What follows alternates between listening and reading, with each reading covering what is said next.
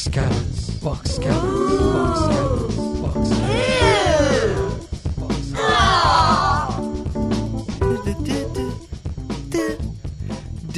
Hello and welcome to Box Cutters episode 204, Incongruent Triangles. My name is Josh Canal. To my left, John Richards. Hello, listener. And to my right, Brett Cropley. Good evening, viewers.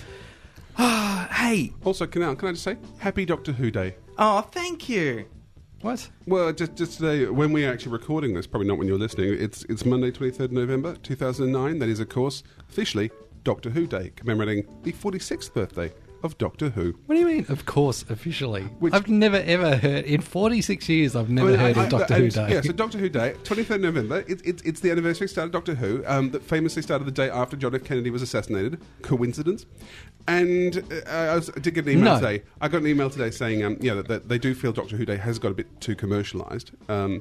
David Ashton, who's been a guest on, sent me a little message saying, it just seems now that it's 2 months before Doctor Who Day, all the decorations go up, and it's just got commercial and people buying gifts that others don't want. And have we forgotten that this was the day that John F. Kennedy was killed for our sins? And also, I just my people don't believe in that. Yeah, your people never join in with Doctor Who Day. No. Oh no, we like Star Trek. Oh, it's all about Star Trek. Oh, dreidel, dreidel, dreidel. Well, because Gene Roddenberry invented the dreidel. He did. And, the space dreidel.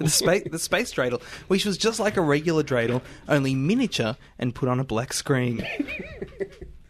So, And that brings us to the end of Box Cutters episode 204. What? So, No. So just to all our listeners and to you two here in the studio, Happy Doctor Who Day. Happy Doctor Who Day. Or, if you're listening to this later on in the week, happy 5th day of Doctor Who. Yeah, plus. Doctor Who Day plus 4. Or On the whatever. 5th day of Doctor Who, my true love gave to me... another frickin' female companion. Filling up with them. That is a terrible Doctor Who carol, isn't it? Yeah. Why can't I get rid of Billie Piper? She keeps leaving and then she comes And then back. she comes back. Oh, tears again. Oh, she's going, it's the final time ever. Oh, no, she's back. I'll never see you in another universe. I can't possibly see you. Oh, she's back. I do like that bit that goes, a robot canine.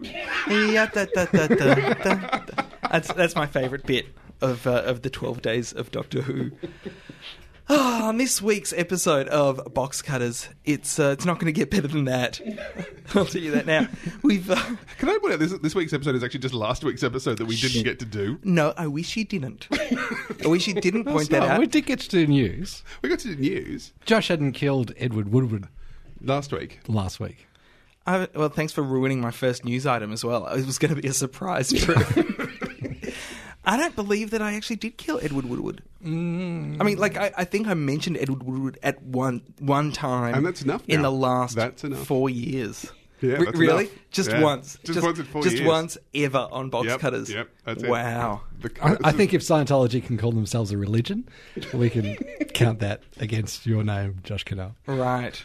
Well, just watch out, Carol Channing. So anyway, Josh, what's on last week's show?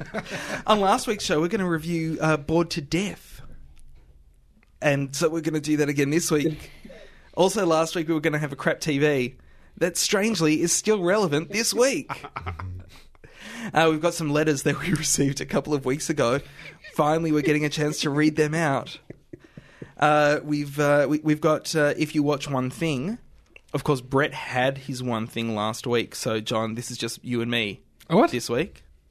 Yeah, because remember last week when I said there's not enough time to do one thing, and then you went, "What? Not even enough time to mention blah blah blah," and so you said your one thing, Kandahar. and well, don't say it this week because it was last week. No, that's why I'm saying it now rather than in the one thing segment. Yeah, but you don't get a one thing this week because you got one last week, and it's only things that we couldn't fit into the show last week. I'll fix it in post.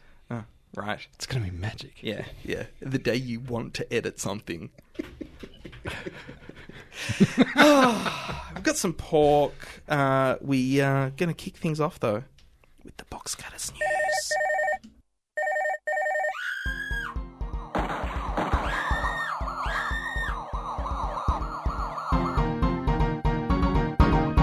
And now for the news.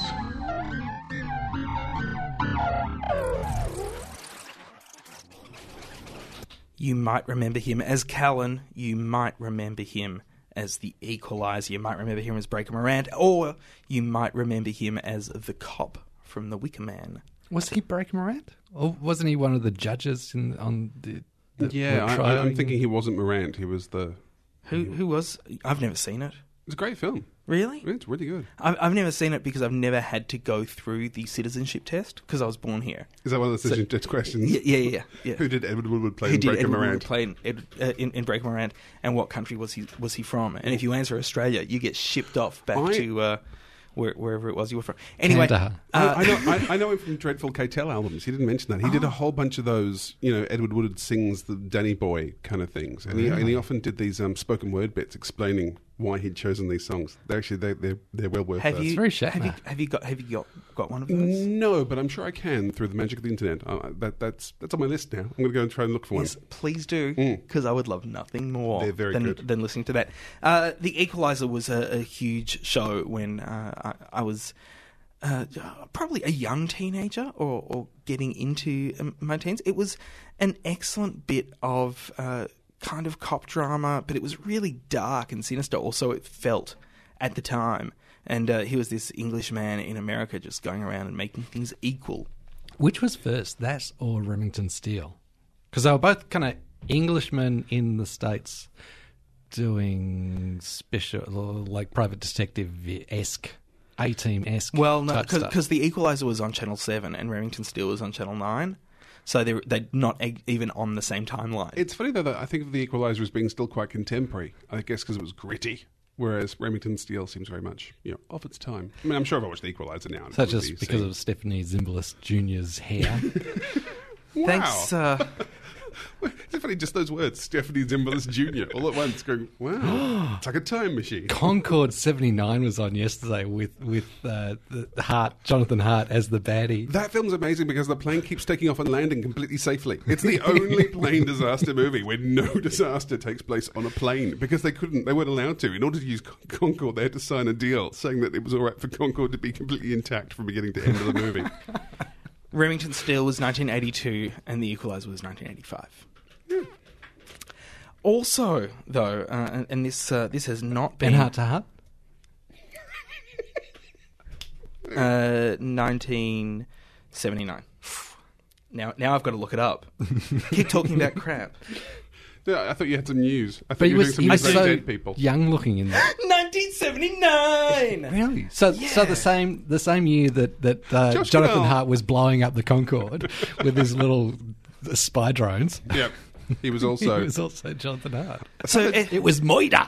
I'm all worried that Josh is so thrilled that he can accurately tell us when Heart to Heart started. That's your special mutant power. That is actually my special power. I was sitting at home and the conversation came up of there was a Jeopardy question that was about E.T. and M&Ms. And I replied, "Oh well, the answer to that question's wrong because it was M&Ms in the original screenplay, but Reese's Pieces in the film, or M&Ms or Reese's Pieces in the film." And it was how do you know that? This is the shit that sticks in my head, John. It's quite algebra. Nothing. Heart to Heart, 1979. I think I read the book from the film before I went and saw the film, and it was definitely M&Ms in that. Right, because... So is that directly from the screenplay? I did exactly the same thing. The adaptation... So excited by it. The novelization was based on the original screenplay, but then they couldn't get the rights to M&Ms. Mars didn't want to be a part of... Spooky aliens of E.T., and so they went to Hershey's and got Reese's Pieces in there, and the rest is history. Still, they were playing D&D. Also, there's so much more depth in the novel, though. You can't really get it out in the film. Also, in characterization and the motivations for the characters, I think are just a lot. So go on. Novelization, not novel, but novelization. You get all that Neil Diamond goodness in the movie. Turn on your heart. I don't think that's not even in the film. Yeah, it is. End credits. You're the end credits. Surprisingly, though, and this came as quite a shock to me when I saw this in the news, Ken Ober, who was the host of an MTV game show called Remote Control. In his basement? Yes. No. Ken Ober passed away this week from unknown causes. He was 52 years old. He also went on and did some production. He won something in Star Search. He's really... He just died. And no one seems to know why at this stage. Remote Control, for those of you unaware, John... Yeah. Was a game show that MTV had. This is before... when MTV... How do you guys know this because show? it was played on... Okay, when MTV was just a TV show on Channel Australian 9. television, Yeah. on Channel 9, hosted by Richard Wilkins. Big Dick Wilkins. On Thursday nights, they used to have Remote Control as part of their... I wasn't aware it was ever played here, so I was... Yeah, it was... Right. It was, and I used to watch it religiously. Because I did watch a clip online today, having read that Canova was dead, and I kind of went, wow, that show kind of sucks. I don't know why that was considered so heartwarming to people. Maybe it was a bad clip that I saw. It just looked dull. It was a game show about television. Mm-hmm. So it instantly appealed to me, much like the Richard Stubbs short-lived vehicle, The Great TV Game Show. I think actually I quite like that one. I liked them both. I watched them both. And Remote Control, though, was the first one that I ever saw, and it was, I thought, astounding that people could actually win stuff because they knew things about television. I thought, I found my calling. My dream has come true. Well, from death and television to the death of television. Oh. The biggest news this week, much bigger than those dead people. Oprah Winfrey is quitting. Yes, Oprah Winfrey is quitting. When I went to get the details today... Not this week. No, well, no, just generally. She announced it in stages, though. It was quite amazing. She sort of announced on another program that she would be quitting and would be telling people on her program that Friday why she was quitting. And she's not actually quitting until 2011. So it's giving plenty of time for people to find everything. And That's the required 2 years' notice. for her, yes, for her own production company. It's kind of the reverse Rove. It is. Actually, it is a bit, isn't it? That she kind of gave lots of time. There's a lot of things about Oprah and Rove that make them the reverse of each other. Yeah. One's matter, the other one's antimatter. It's amazing. But this is about... I think actually this is quite a major story, simply because Winfrey's show, it's been going for 25 years. It airs in 145 countries worldwide. And weirdly, there's actually only about 120 countries in the world. She's invented some countries just to play her show in. She's invented countries and then put a sticker on them, Yeah. as seen on Oprah. 42 million viewers a week in the US alone. And... it's just, there is talk that she's setting up her own television station. More people in the US watch Oprah than there are people in Australia. Yeah, every week. Isn't that alarming? Yes, it is. And she can do stuff like, she makes books into bestsellers. She when I was looking for information about this, one of the things that popped up was actually a Nigerian newspaper that was talking about the Nigerian people that she's made famous, like various writers who she promoted their book and suddenly it's a bestseller and all this sort of stuff. And the son of the former prince of Nigeria. Yeah, she apparently looked up for some money from her. I don't understand how that really worked. But she's going to be setting up her own show, her own station with Discovery in 2011 called OWN, the Oprah Winfrey Network. She's also going to have her face on every cover of OWN. I don't know how she's going to do that, but she is. And I also have this fascinating thing from Bruce Edward from the Hollywood Sentinel with his opinion about why Oprah's finished, but it's so mad I think I might save it for Paul, because it's just nuts. Excellent. Now, after, I guess, having a look at what was going on in the UK, Kim Williams, who's the chief executive of Foxtel here in Australia, has started to suggest that Foxtel and other private production organs should be getting some of the money that is given to the ABC for its funding for creating public broadcasting. Hang on, I got lost. Who wants the money that's given to the ABC? Kim Who's Williams. what now? Kim Williams. From Foxtel CEO. So Foxtel, a private company, thinks it should be given some of the money that's given to a public broadcaster. Yes. Why? Yes. And this is not as part of the license fee that every household pays in this country because we don't have the license fee. So it's all directly funded by the government out of taxpayers' money. Why does he think he should get that money? Just because he reckons. Well, probably because his name's Kim, and then the head of the ABC, his name's also Kim. Dalton. Yeah. Okay. Actually, not the head. Head of ABC TV. Okay. Thank you. Yes. Not the head of the ABC, though. I didn't say the head of the ABC. Did I? Let's go to the tape. Head of ABC TV, Kim Dalton. See? Kim Williams has argued that the federal government should allow private companies to compete with the ABC for the funding of some public broadcasting as part of broader changes to media and telecommunications regulation, which is pretty freaking idiotic. None of that makes sense. It's like the ABC does a certain thing, Foxtel does something else. Absolutely not. No. Yeah, I don't Guys, completely out of order. Okay. Second most deserving person to have their job taken away from them in this country. Right. Who is the Kim Dalton? He's the head of ABC TV. Yeah. Next on this is this Chuck to return. I've just realised that's the story. Chuck is returning. Oh, good. It was always returning. Well, it was. Yeah, I mean, as we reported endlessly. But imminently? Imminently, yes. Not much. Sandwiches do star as all the lead characters now. It is airing. The first episode will premiere on the 10th of January 2010, which is apparently 2 months earlier than they were originally sort of expecting. It's still 2 months from now. But it's 2 months earlier. And they've also added 6 more episodes to the order. So it was originally 13 episodes. It's now going to be 19, which is a weird number, but that's what it is. And the creators have actually, curiously, the creators have said that because of the 13 they built an arc into, they're not putting those 6 earlier. They're going to put them on the end with apparently another arc that comes off the which is what Heroes did that one year, and it just ruined everything. It does sound like a dreadful idea, but they seem quite confident they know how it's going to work. So 19 new episodes of Chuck starting in January. Excellent. And I've got a story here about a Japanese network called TV Asahi, which may or may not be related to beer. I don't know. They're getting together a new Flash video player that has higher security rights management on it. So they're working out a way to stream Flash content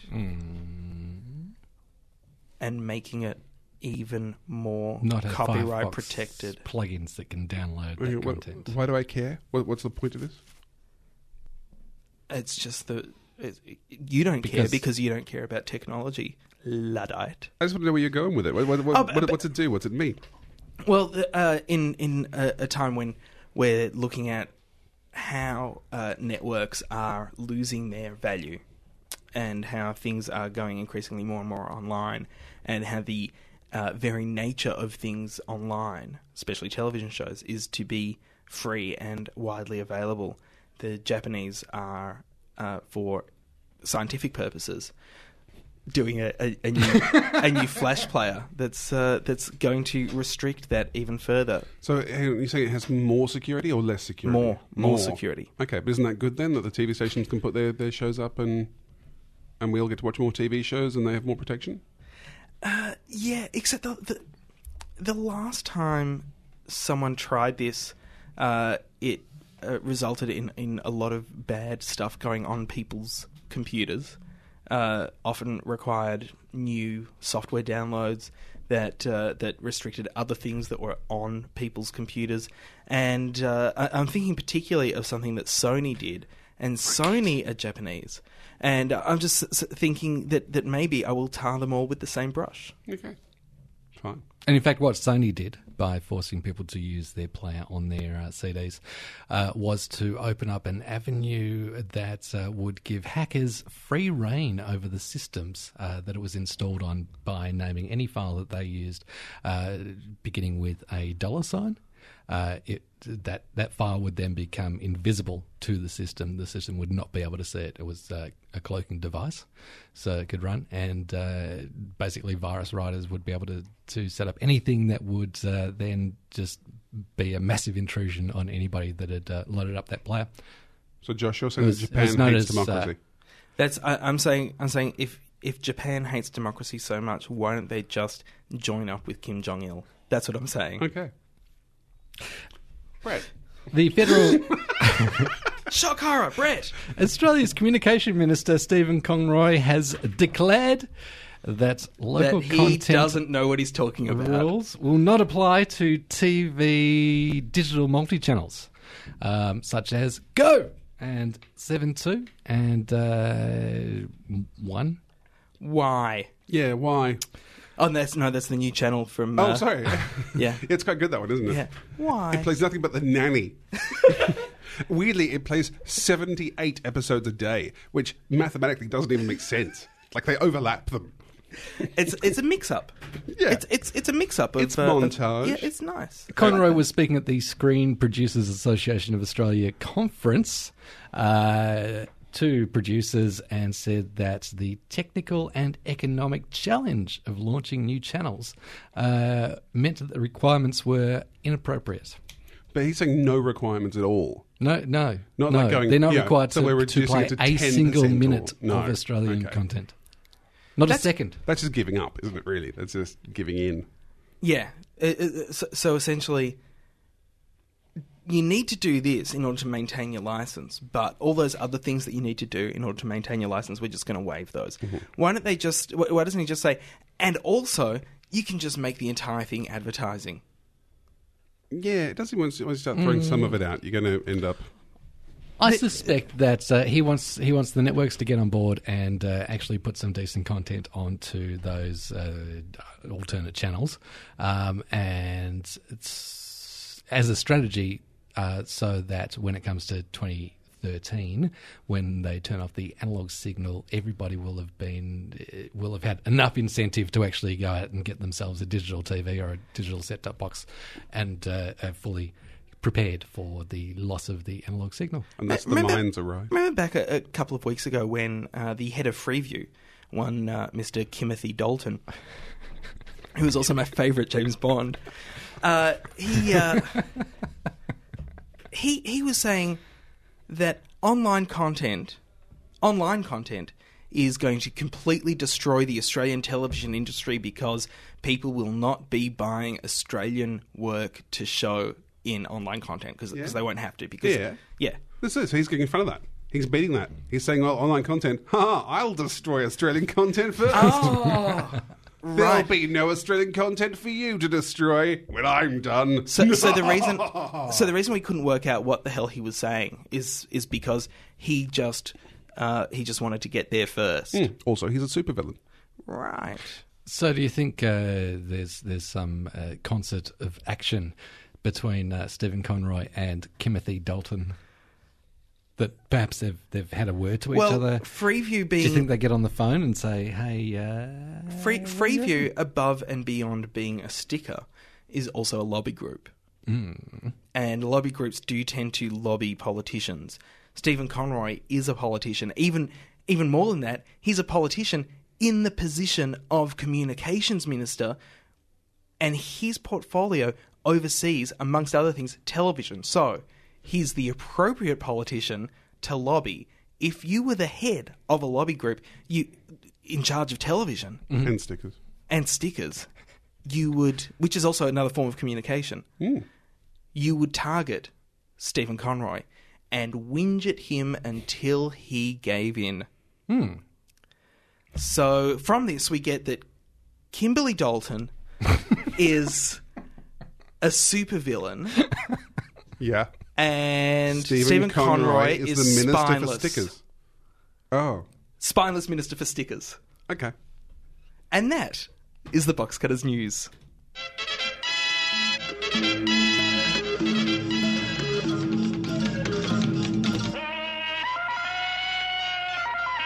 Box Cutters. I like that one. That's very exciting. Bored to Death is... you always like that one. It's Did like... I? Yeah, I didn't remember that one. It was nice. surprises you every time. Does It it? surprises me every time that you like it, because most of the time you go, oh my God, what? These They're are coming for us. weird. They're Yeah. coming for us. No, that one's happy. Oh, good. Yeah. Good. I'm glad you like that one. Bored to Death is a show that stars Jason Schwartzman as Jonathan Ames. Jonathan Ames is the name of a writer in real life who wrote a short story called Bored to Death about a character called Jonathan Ames who is so bored and lost in his life that he starts to become an unlicensed private detective. This television show is the adaptation of that short story. Are you following me so that's far? even more Charlie Kaufman Then, yeah. adaptation than I had thought already. Yeah. So, Jason Schwartzman plays Jonathan Ames, the character, which is in some ways based on Jonathan Ames, the creator and writer, but is not exactly Jonathan Ames. Right? You got that so far. Mm-hmm. Zach Galifianakis, who seems to be everywhere and excellent, constantly excellent, plays his best friend Ray Houston, who is a comic book artist, and also writes draws cartoons for various magazines. Yeah. Jonathan Ames also writes a column for a magazine that is run by George Christopher, played by Ted Danson. These three gentlemen are the holy trinity of male screw-ups. They're all in some situation in their lives that they're desperate to get out of in order to find wholeness. And Bored to Death is their journey of discovery. It's like the Sisterhood of the Travelling Pants, but with marijuana. Okay. I never saw Sisterhood of the Travelling Pants. Oh, you missed out, Brad. And I was discussing it with somebody just the other day. It's these though. magical Is genes. it like it's magical so genes. it's not the English meaning of pants. Don't tell us what it's about. So I mean, I'm taking magical. I'm taking your key on this show. Then you're I love it. I really enjoy it. It's quite low key, and it's kind of quirky without trying to be quirky, which is probably the worst kind of quirkiness. Is when they go, "Oh, it's quirky." No, this is just kind of a low key and a little bit left of center. The character of Jonathan Ames is this. Just a horrendously soul-searching, wet male. Just finding it so difficult to exist in the world. And then that is mirrored, like different parts of that are mirrored with these two people who are essentially his two best friends, his editor and this cartoonist. The cartoonist is stuck in a sexless relationship where they clearly love each other. But his girlfriend just does not want to have sex with him, which is annoying. Jonathan Ames has been recently dumped by his girlfriend and thinks that he needs her in order to feel whole. Mm-hmm. And Ted Danson's character, the editor, is just looking for everything under every rock, something that is going to complete him. So, when I watched this, and we watched 3 episodes last week, and I didn't. I know that I sort of liked nor hated it when I was watching it. I was like, nah. Then I went and read my notes, and they are all unrelentingly negative. Like really? They are. And now that I've spent an hour trying to decode what the hell I've actually written here, because this was for a week ago, and my brain doesn't remember. and they all just read like, yeah. Well, the main thing. I mean, I've got other points, but the main thing which I really have to bring up, and I think coming off what you've just said, this show hates women. This is one of the most misogynistic shows I have seen in such a long time, and I was quite shocked how much this show hated women. First episode, which is called Stockholm Syndrome, and does involve a scene in which a woman is tied to a bed against her will while two men talk about what they should do with her, because that's hilarious. That I kind of went, look, maybe this will be excusable by episode 2. Maybe it will. That's not what they do. Sorry? That's not what they do. Yeah. They don't talk about what they should do with the woman. Yeah, he's kind of trying to talk the guy who's tied to the bed that maybe he should let her go, and he's going, oh, but if I keep her tied up for long enough, she'll love me, and it's a really, really creepy. He does, but and the Jonathan Ames character is sort of trying to talk him into letting her go. But it's entirely about the two men discussing this woman. The woman has no say in what's going on whatsoever. And this is a theme for all 3 episodes, which got creepier and creepier. Women are one of 2 things. They're either really stupid or they're shrewish, controlling bitches. That's the only 2 female types in this, except maybe for Ames's magical girlfriend who's dumped him at the beginning, who's presented as a paragon of virtue and beauty. And as the episodes go on, by the 3rd episode, which I did put here, crushing predictability of plot, in which a girl turns out to be underage, and he leaves a script behind, and he has to get it from her dad's house. The actual female character in that is shipped off to Connecticut. Like, she's so irrelevant to the plot. She's only there to get Ames talking to her dad. Again, it's like the woman only serves this purpose of getting 2 men talking. And every episode did that. The women were so extraneous to this show in a bizarrely offensive manner to the point where the only character who turned up who wasn't completely shrewish bitch or stupid in the third episode has to wander around in a topless shot, which is filmed in a bizarrely gratuitous way, where Ted Danson, who is fully clothed, is revealed to have been sleeping with her. She's nude, he's fully clothed. I think, and I very rarely say this, I think you're missing something from it. That misogyny is hilarious. No, that it's not actually... that it's not actually misogynist, because it's not actually about the women at all. Yeah, but it's not about them to such a degree that it dispenses and disposes of them. It's like it brings them in as plot points and then dumps them. It has no interest in these women to a degree that is quite alarming. Because the story is about how fucked up the men are. That's what I get out of it. That their big problem is that this is how they see women, right?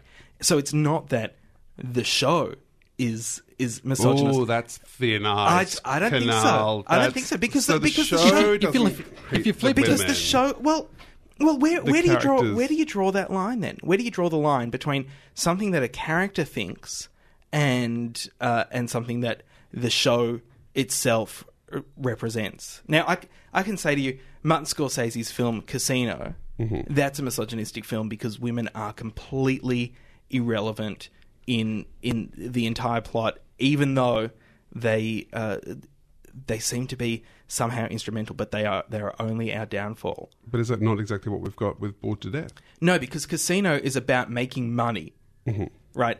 Casino is not about men who are trying to find their part in the world. It's not about men who are trying to work out what a relationship actually means.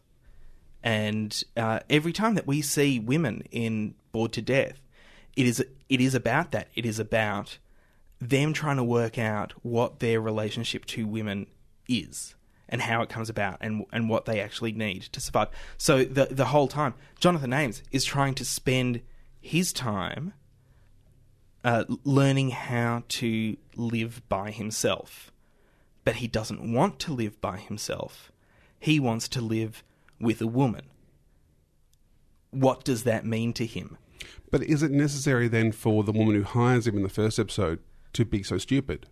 Is it necessary for Zach Galifianakis' girlfriend to be such a dippy, airy hippie? Like, do those characters have to be presented in quite such a dismissively passive way? I don't find her a dippy hippie. I find her a distracted mother of two. That she's a mother who has two children, and she is looking after those children, so can't tend to this baby man's every need.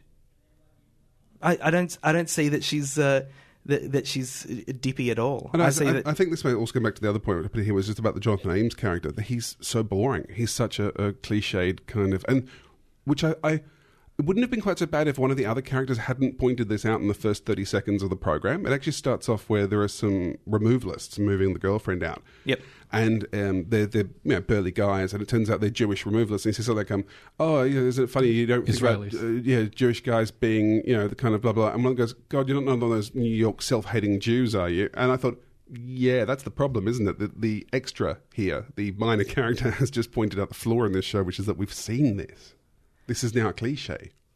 Yeah, and I didn't care about him at all. He was just dull. I didn't mind the best friend. So the Zach Galifianakis character. Yeah, I found that mildly interesting.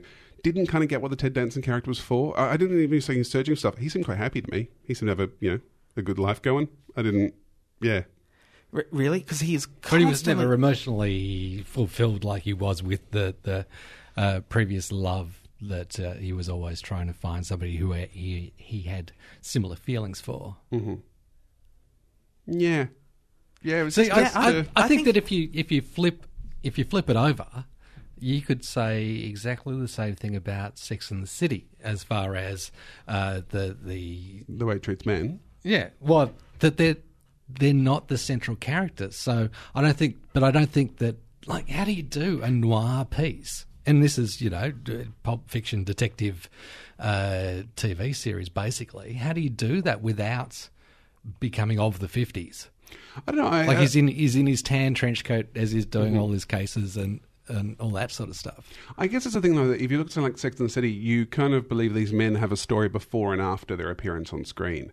In Bored to Death, you don't believe these women have any before or after. Their entire point for existence is just to make the men do something, and they disappear again. They have no character. There is no character to them. But the show is about him. It's about Jonathan Ames trying to become a chivalrous individual at a time when women don't really need chivalry anymore, and he's trying to work out where he fits in all of that. He thinks that his destiny is to be this knight in shining armor, and his journey is to try and work out that he actually doesn't need to be that. He just needs to be supportive. Because all this stuff you're saying now, that all sounds really interesting. Yeah. It's just that's not at all what I saw in this show. And even back to the fact that, as I was saying last week, I have no idea why the title is on this show, and I think it's a terrible title for a TV show. It's It was the title of the short story. Yeah, so when making a TV show, choose another one. That's what I'm saying.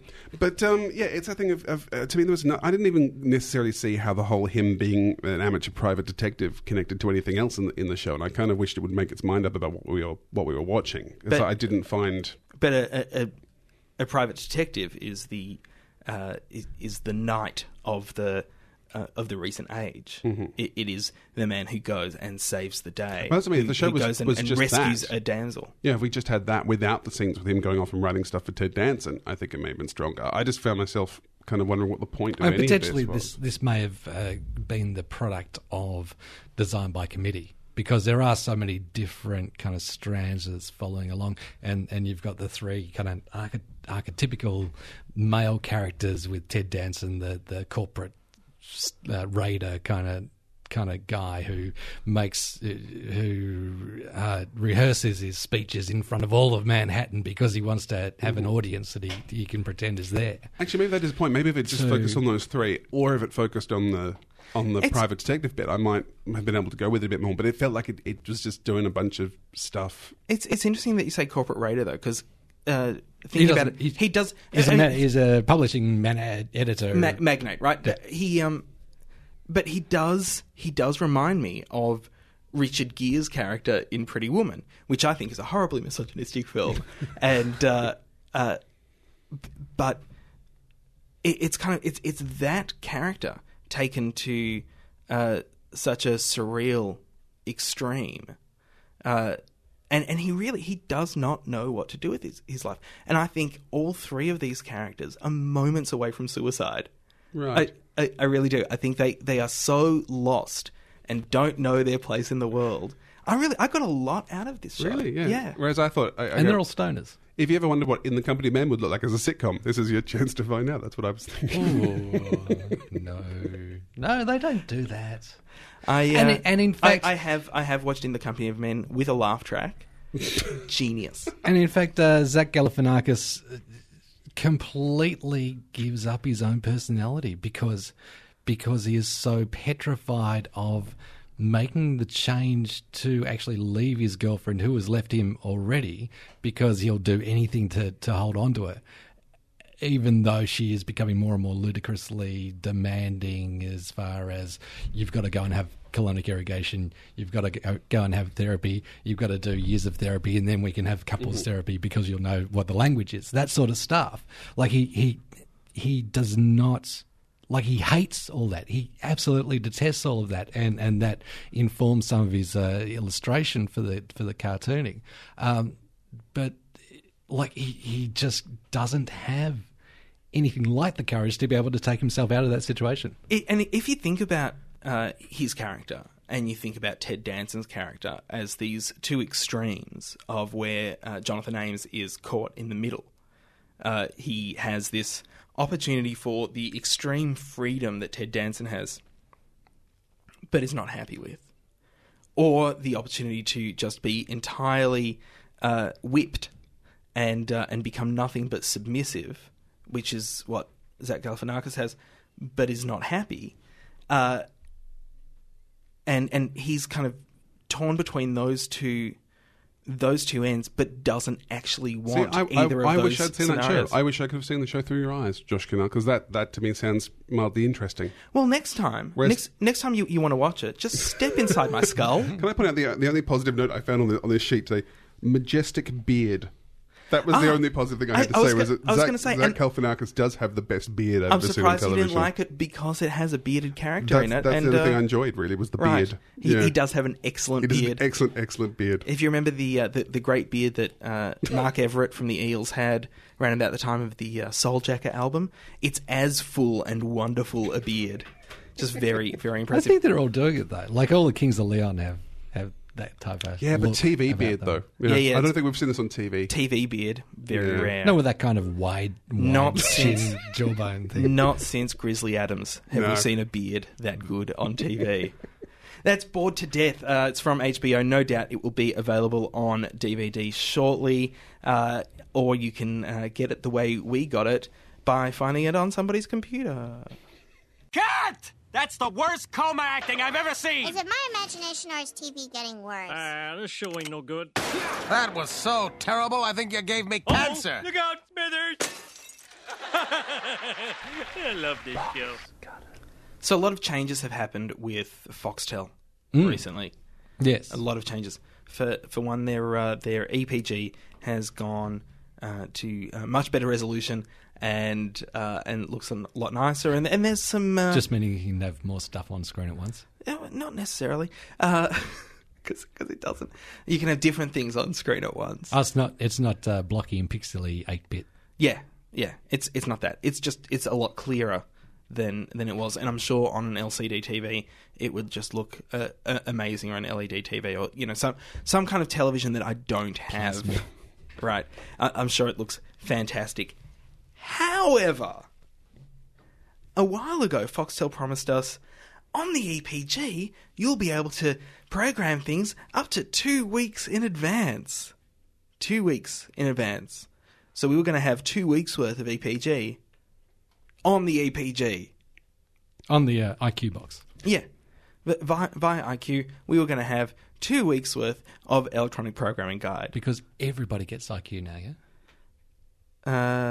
I think everyone who signs up to Foxtel now gets IQ. I don't think you can just buy a digital box anymore. I think you need to get IQ. I'm not sure. I don't know about that. But the EPG is on the regular digital box. Mm-hmm. And you can set reminders on the regular digital box, but you obviously can't record because there's no hard drive. Yep. But so we're supposed to be able to go through time 2 weeks in advance and say, you know what we can't do? Brett, John? What? Guess. You can't go through time? Can't go 2 weeks in advance. You know how long you can go? 2 days. 1 week. You can go 1 week. You know how long you could go... You could do it twice. You know how long you could go... No, it doesn't work that way. Oh, it's not. You know how long you could go before they promised us that we would be able to go 2 weeks in advance? 8 days? 1 week. So they said, so 2 weeks. And then for like 1 week, they did have... They had a week where we could go 2 weeks in advance. And then that week kind of caught up with itself. And now... only 1 week. This is so an old man complaining about not enough benches in the city, isn't it? This is the high-tech version of... No, if they're going to promise Get off my lawn. Well, here's the thing. I like to do series record on shows. I might be interested in that show. I'll do series record on it, and then if I don't like it, I'll delete it later, right? That's how I like to have my television. Mm-hmm. Some networks don't allow series record. Channel 7. And so... sometimes I need to set things up in advance because I might tape a show, watch it, think, that was good, but then forget to tape it. So I want to tape as much as possible while I'm sitting there programming everything, right? I want to have that much control. And yet I can't because they lied to me. And it's not really music, is it? It's just noise. It's noise. What? Sorry, Grandad, go on. Young kids, I don't know what he's talking about. The other thing is Foxtel had this. One of the great functions on the EPG is that you can search for programs alphabetically, right? And one of the great things in the alphabetical search is just say you go into sport, then you can scroll one way or another and press one of the coloured buttons to choose the sport that you're interested in. So I know that if I went into sport You and press the green button, you're going to get golf. and baseball, exactly, golf and baseball. If you press the green Really? button, yeah, you scroll right, press the green button, golf and baseball. There's all my baseball viewing, and I just try to not look at the golf for the week. That's great. However, now when you go into the EPG and you want to sort by alphabetical order rather than the time that things are on, it says no programs are available. So there are no programs to watch on Foxtel if you want to watch them alphabetically. But if you want to watch them chronologically, there's heaps. Alphabetically, there's nothing. Do you know what's going on with that? Yeah, it's completely nuts. That's what's going on. And they've busted It's because they've added a bunch of. It's just shit. That's what's going on. It's shit. It's crap TV. That's what's going on there. What were you going to say, Brett? They have added a bunch It's of shit. They've added a bunch of new channels, and everybody gets an IQ box, and they're raving about how much extra they're bringing in, but aren't charges going up quite dramatically? Oh yeah, charges go up all the time. They That's go up all the time. Yeah. It's really like watching the stock market. Only they only ever go up, and yet Kim Williams wants a little bit more money from the government that would come out of ABC. However, their EPG ruins everything. But for that week, do they have the actual running times of Channel 7 programs, Channel 10 programs, Channel 9 programs after the footy show? Yes, they do. They do. They do. So you can rely on that. That is pretty good. Plus, now they have an add 20 minutes to the end of your recording button. So it's a one-touch 20 minutes extra button, which I think. But it won't clean itself up. You have to do all that manually. Yeah, like a baby. The it's just causing me so much hassle on the website. Oh, God.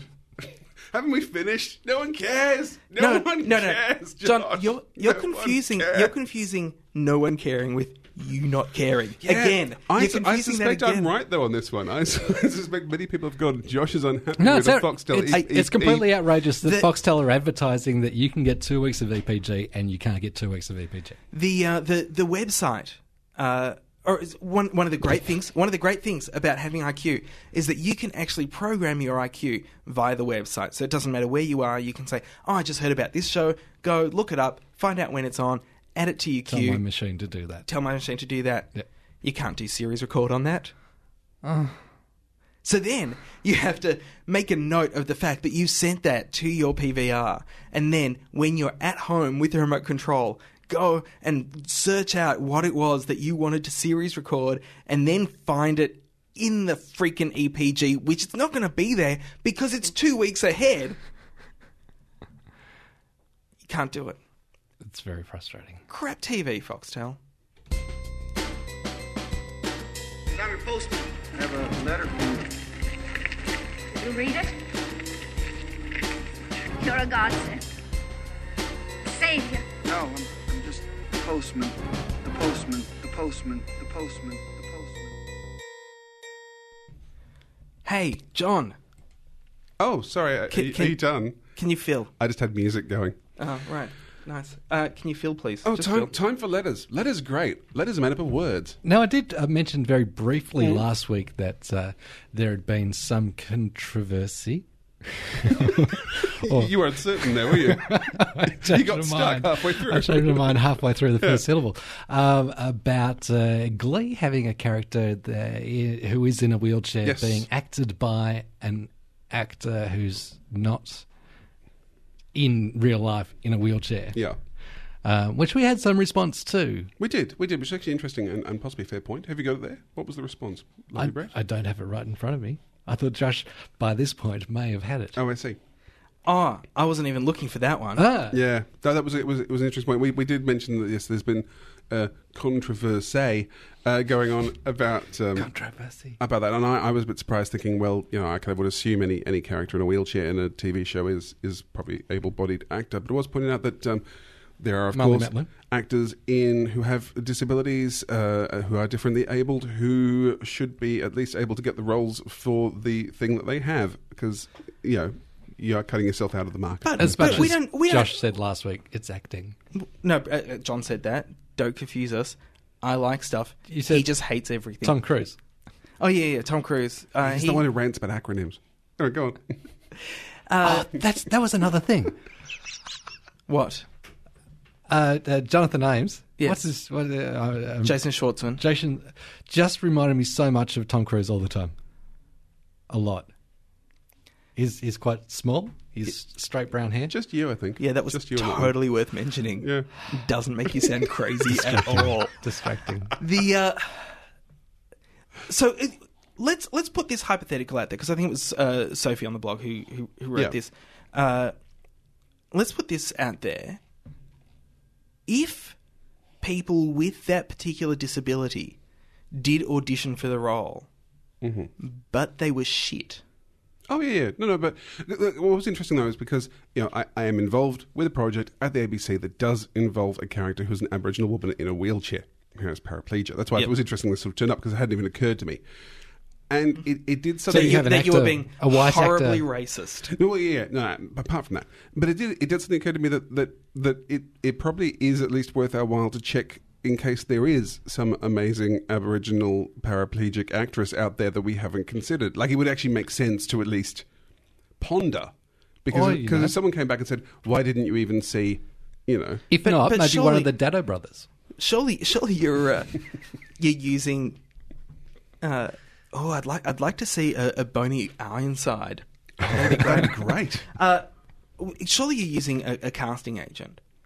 Oh, I mean, at the moment, we're still very early on. So it's just that thing where people will mention an actor, and it's funny because people keep going, "Oh, obviously you're thinking of this actor." And I go, "Well, actually, no, because she's 10 years too young, and you've just named the only Aboriginal actor you'd think of, haven't you?" Any Dingo. Yeah, and but it's just that thing of it occurred to me that it wouldn't have occurred to us. Could you get David Galpel to play her? He can play anything. He's Galpel. great. Yeah, he is. David Galpel was going to play all the parts Galpel. in Esperanto. As long as you can get him on set.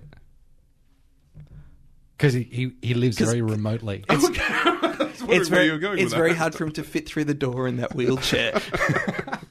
People don't know David Galpel is actually 28 feet tall. they use CGI to make him look like the same size as all the other actors.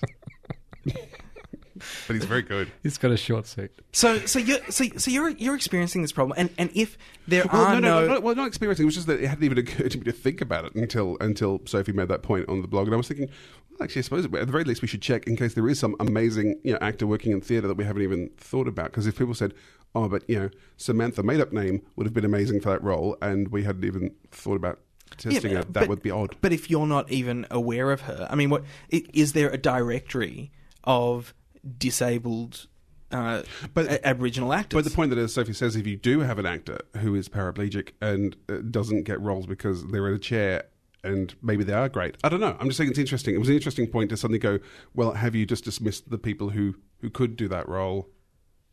Because... But I think it's a lot more complicated than just let's all ban Glee because that guy can really walk. Oh, I know. Yeah, no, I mean, that's why I was just surprised when it got brought up and she sent that comment in. I thought, it's an interesting point. And kind of finishes off being a fan of the acting and using a cane, which is kind of interesting that Hugh Laurie doesn't use a cane.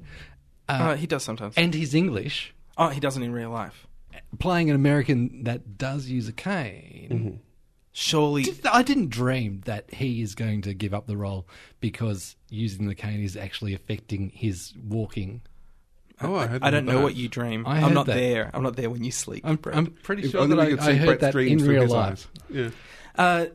Yeah, and I get your point there, Brett. Surely there are dishevelled American over-the-counter drug addicts with limps who could Prescription be drugs, who could be prescription drug addicts with limps who could be taking those roles. Yes. Yeah. Yes. Yeah. There is. I know in dance there are certainly companies that for people that aren't fully abled. Is that the way you say it?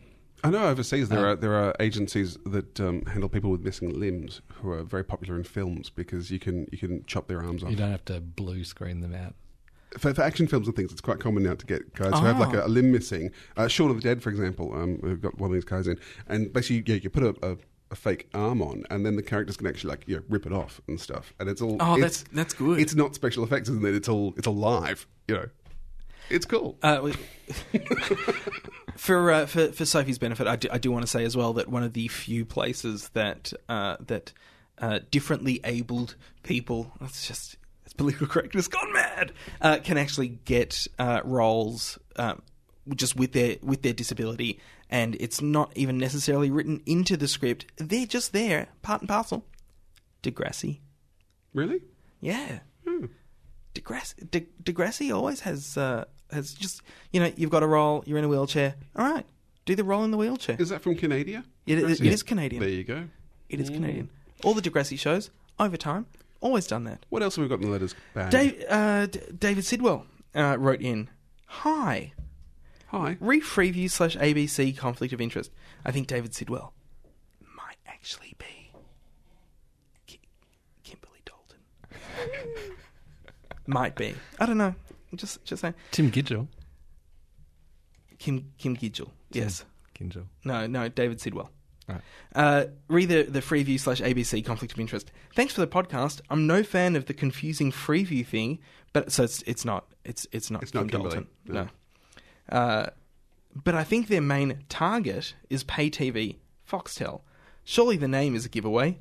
Freeview. So, assuming that, I can't see the Dalton conflict. I'm on iiNet2 and use iView, but see it as a catch-up service, not a competitor to ABC free-to-air. I see Freeview as A. Branding, akin to your sticker comment. B. A detailed EPG, exact details / restrictions not defined yet. C. PVRs that call themselves A. See, that should actually be I. Support. I, but did not skip ads. Regards, David. I do hope you weren't reading David's letter out there in a prissy voice deliberately. No, that's just my... I'm just because I don't think you were mocking David after our comments last week about Elmo Keep and the fact that when anyone, No, that's just my reading voice. Okay, just checking. That's not responding with sarcasm. No, yeah. But it's not also, doing an Elmo. No, God no. Right, just God checking. No, that's just that's David's point is that because it's Freeview, then its main target is Foxtel. So Kim Dalton may have been speaking as head of ABC TV, may have been speaking as head of Freeview. It doesn't matter because there's no conflict of interest. Because they're both fighting the same battle. Yes. But his speech was about wanting to have regulation of online content that's provided by whoever in this country, which the ABC already do, but the commercial networks haven't been doing. So it's kind of like they haven't put the money into developing this stuff, and he's saying that other people should be held out from being able to do that, even though they're willing to put the money into it. Yeah. So I still think the conflict of interest is there because he's talking about cutting out his competition while also trying to improve his competition. It doesn't make much sense. No. Still, I take your point, David. The UPG has not yet been defined. Also on letters, can we say that we had lots of responses from last week's Craig McLachlan interview? Everybody loves Craig McLachlan. I mean, we do. I think we all now... Who wouldn't? Yeah. I mean, it's funny. It's amazing how much that man has won over the hearts of Australia. And it's a shame he's such an arsehole like mine. And in regards to those, yes, we are hopefully going to be recording part 2 of an interview with Mr. McLachlan. Part 2 of 9. Part 2 of 9. Yes, it will build week by week. Because having listened to last week's, I realised how little we actually covered. Yeah, 2 years. In 89 minutes. 87 to 89 we managed to cover. Did we actually start talking about TV? Or was it just bitching about Alan Dale? Yeah, we talked a little bit about Neighbours. And Neighbours got in there. There's more to talk about. Yeah. There is more to talk about. Anyway, you can send your letters to hooray@boxcutters.net or use the little button thing that sends you to the contact page that has a form that you can fill out. Josh is just motioning with his head for the video podcast viewers. Yeah, imagine that I'm on the website and motioning with my head to a button. Don't, however, imagine that there is a video podcast, because there is none. If you watch one thing.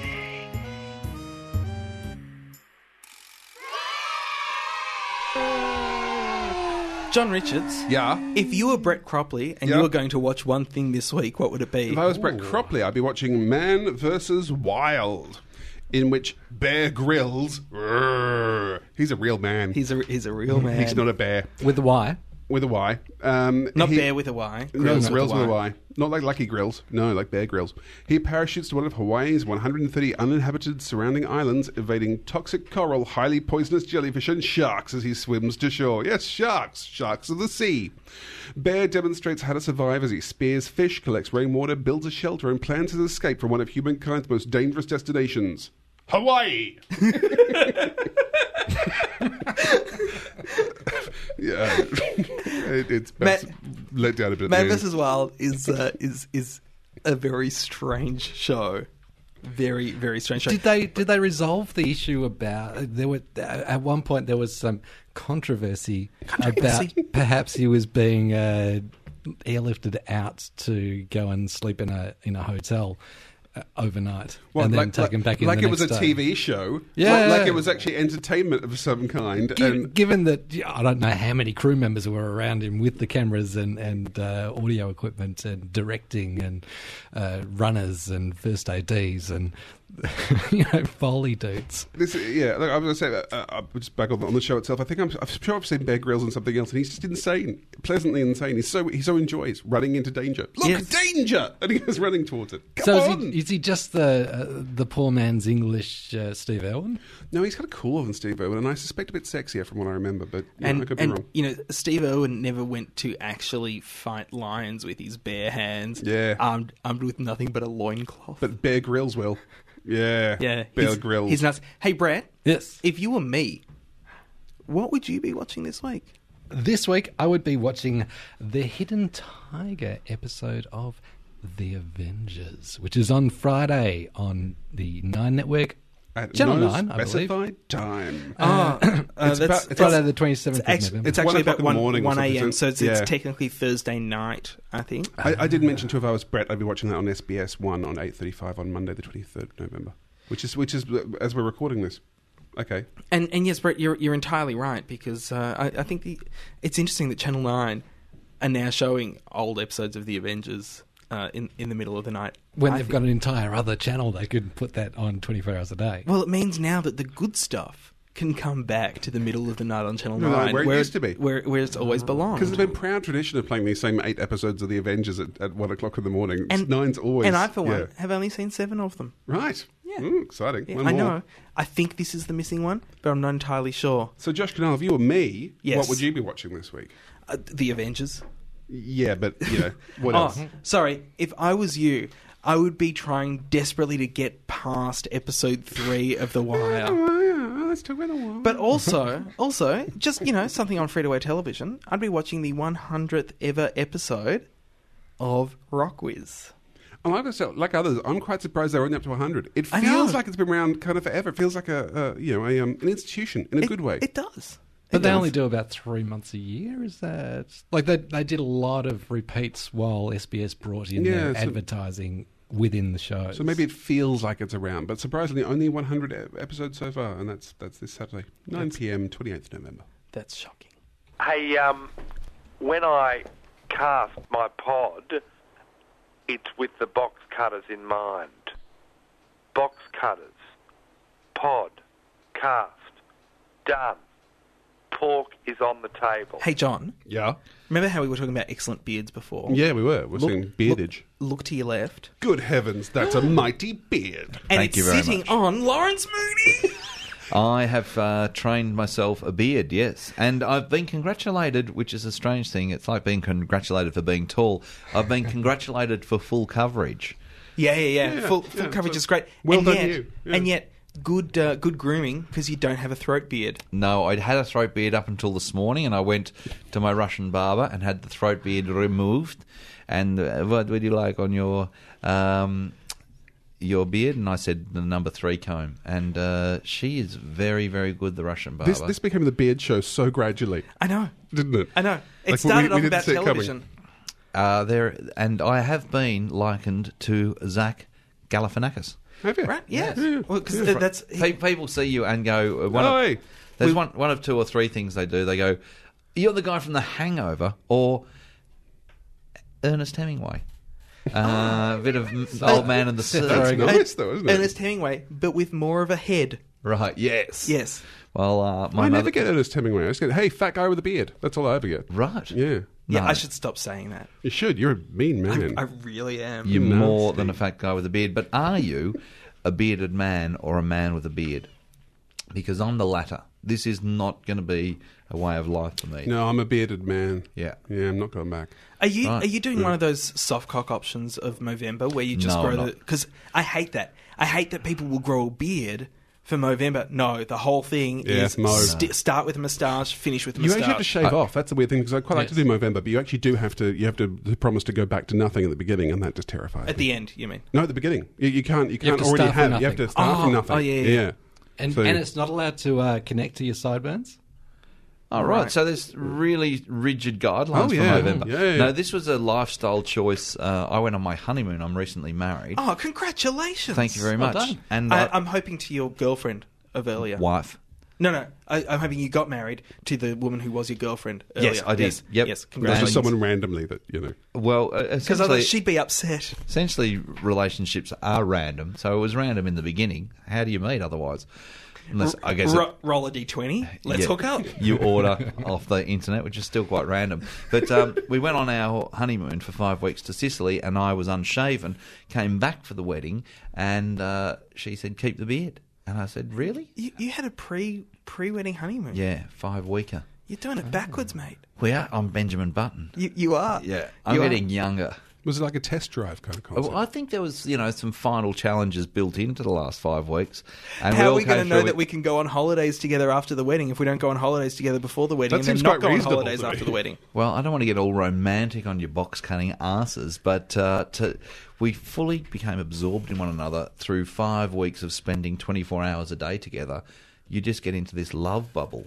And the outside world, the pressures of marriage can't penetrate the love bubble. It's made out of a symbiotic type of fluid. Can we have a television show called The Love Bubble? Yeah. Because I think that's genius. Only if it's hosted by your one and only Jules Lund. And why are you laughing so? That's a... Because I never would have thought of Jules Lund, but it's perfect. Yeah, well, he hosted Australia's Perfect Couple. I mean, you use the word perfect, I think Jules.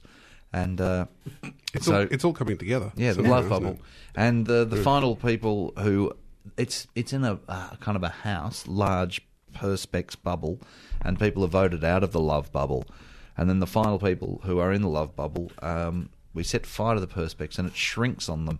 And they receive severe burns. Like the old twisty shrinky. I have Yeah. a great idea though. And Based then on you that, can put it on a keyring. I want to do a Big Brother spin-off called Biodome, and it's sealed off, so you have to compete for things like oxygen. It's like oxygen and food have to be kind of brought into the bubble, and you It's have the to water you have to win. challenge. Yeah. No water for a week. Let's see how that goes. I have On the moon. Yeah. I have On ice. a correction to make from last week. I kept talking about Alan Dale being the man you get when you can't get Roddy McDowell. I think I actually meant Malcolm McDowell. That makes more sense. Yeah. Yeah. We thought you were just being mean. No. I actually meant Malcolm McDowell. Because the concept of if you can't get Roddy McDowell, as a concept, there's a whole layer in there that makes no sense. Yeah, no, but if you can't get Malcolm McDowell, right, you get Alan Dale.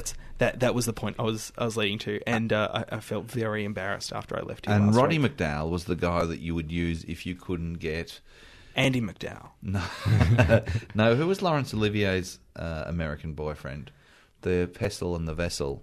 Oh, Danny Kaye. If you couldn't get Danny Kaye, you'd use Roddy McDowall. Roddy McDowall. Yeah. Which Danny Kaye was originally up for that that role in Planet of the Apes. I feel really sorry for Roddy McDowall now. He just seems so low on the Now, list. okay, what's his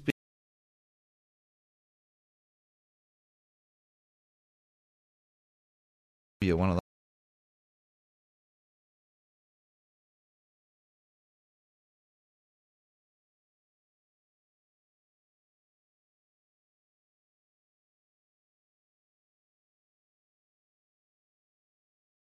come here on boats and we treat them so badly. I think he was, wasn't he? I think he's the good ape. Right. Yeah. He was the good ape, Cornelius.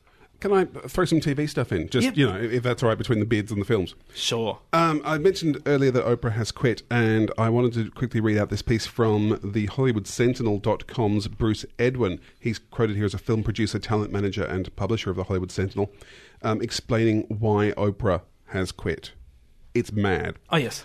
There are two things you need to know about Oprah in order to understand Oprah. First of all, Bruce Edwin states, Oprah likes to be in control of any project, and why wouldn't she? Secondly, she's making this decision from a grounded, logical perspective and also from an ever more advanced, intuitive place. 25 is a magic number for her to complete, according to biblical numerology, Bruce Edwin continues. The study of numbers from a perspective of the Bible, the number 25 ushers in redemption and divine grace from God. Oprah is moving into the final stage of her life, and this move will only make her more valuable as a host on television. Absence of greatness increases its power in the hearts and minds of those who deem it so, and, of course, Oprah is a great, wonderful human being. That just boosts my love of humanity. Does it? Question. Yeah. By the time she finishes, isn't it going to be 26? Shut up. Biblical numerology. Speaking of things finishing up. That's right. Set your VCRs, people, because the last show is 2011 for Oprah. So, yeah. Well, you know what? I would try to set it on my Foxtel APG. I really hope she'll tie up all the loose ends. I'd hate to think that there'll still be plot points left over, and we'll be there going, "No, hang on, what was the smoke monster?" Just please tell us what happened in Lost. Lawrence, have you had the phone call yet from Ding Dong about having the reunion show? Given that it's looking like 9am's going. I've heard from Inside the Beast that 9am is not going. Because I've heard there might be a cast change at 9am, but I heard that David was leaving. Yeah, David's going. I think that's an open secret, but no, it's been announced. Yeah. I was trying to make it special by saying open secret. No, but now everybody's saying that Kim's in trouble and the entire show's going to go. Oh, look, they're probably looking at the complexion of the show, and if I was Kim, yeah, you'd be worried if all of a sudden one of the hosts goes, they love to, a new broom sweeps clean. But I love her. I think she's great. I think she's talented and smart, and some of the things that television isn't. However, sitting next to David Rain for that many years, it's not very hard to look talented and smart. I've had my shot at morning television with Ding Dong, and I did 2 years, and all the time I was there, I thought, this isn't really me, and I don't think I'd willingly jump back into it. The amount of advertising in it is just... What about Channel 9 sports reporting? Brain deadening. Yes. On the news or on a panel? On the news? No, I couldn't do that. There's an opening at Channel 9. Grant Hackett apparently leaving. Yeah. And what about hosting a clip show or having Magda Szubanski just announce clips of you? Magda Szubanski and the Spearman Project? Yes. I missed that. I was in Sicily. Right. It's one of the... You missed watching it. That is the best excuse I didn't realise there was a choice. That's great. Yeah, I would have been in Sicily growing a beard. That brings us to the end of Box Cutters episode 204. Lawrence does have to go and do a radio show. He does. I'm wondering whether I'm going to get a chance to be in here at the end. You know you will. Yeah, well, let's make a plan so I can give you my list for 2009. Okay, let's say yes. Okie doke. Thank you so much to Lawrence Mooney for popping in. That's a pleasure. Upon request. On the spur of the moment. Yep. And also thank you very much to Craig McLaughlin for giving us content for this week's show. Yes, thanks, for letting us do last week's show this week. Yes. If you want to email us, all those details are at the end. Get in touch with us. We like being touched by you. And also, if you want to touch us even more, then you can always just give us a little bit of money you can find those subscribe buttons on the blog at boxcutters.net. Okay. I thought you were about prostitution. No. I was trying to make it sound like prostitution. It did. But it didn't sound like it was anything other than prostitution. Right, no, it is. I thought you were just saying we were prostitutes. No. This is the secret diary of a podcaster. Until next week, my name is Josh Canal. I'm John Richards. I'm Lawrence Mooney. I continue to be Brett Cropley. Thanks for listening to Box Cutters. Catch us again next week, same bat time. Auf Wiedersehen. Same bat channel. And hey, let's be careful out there.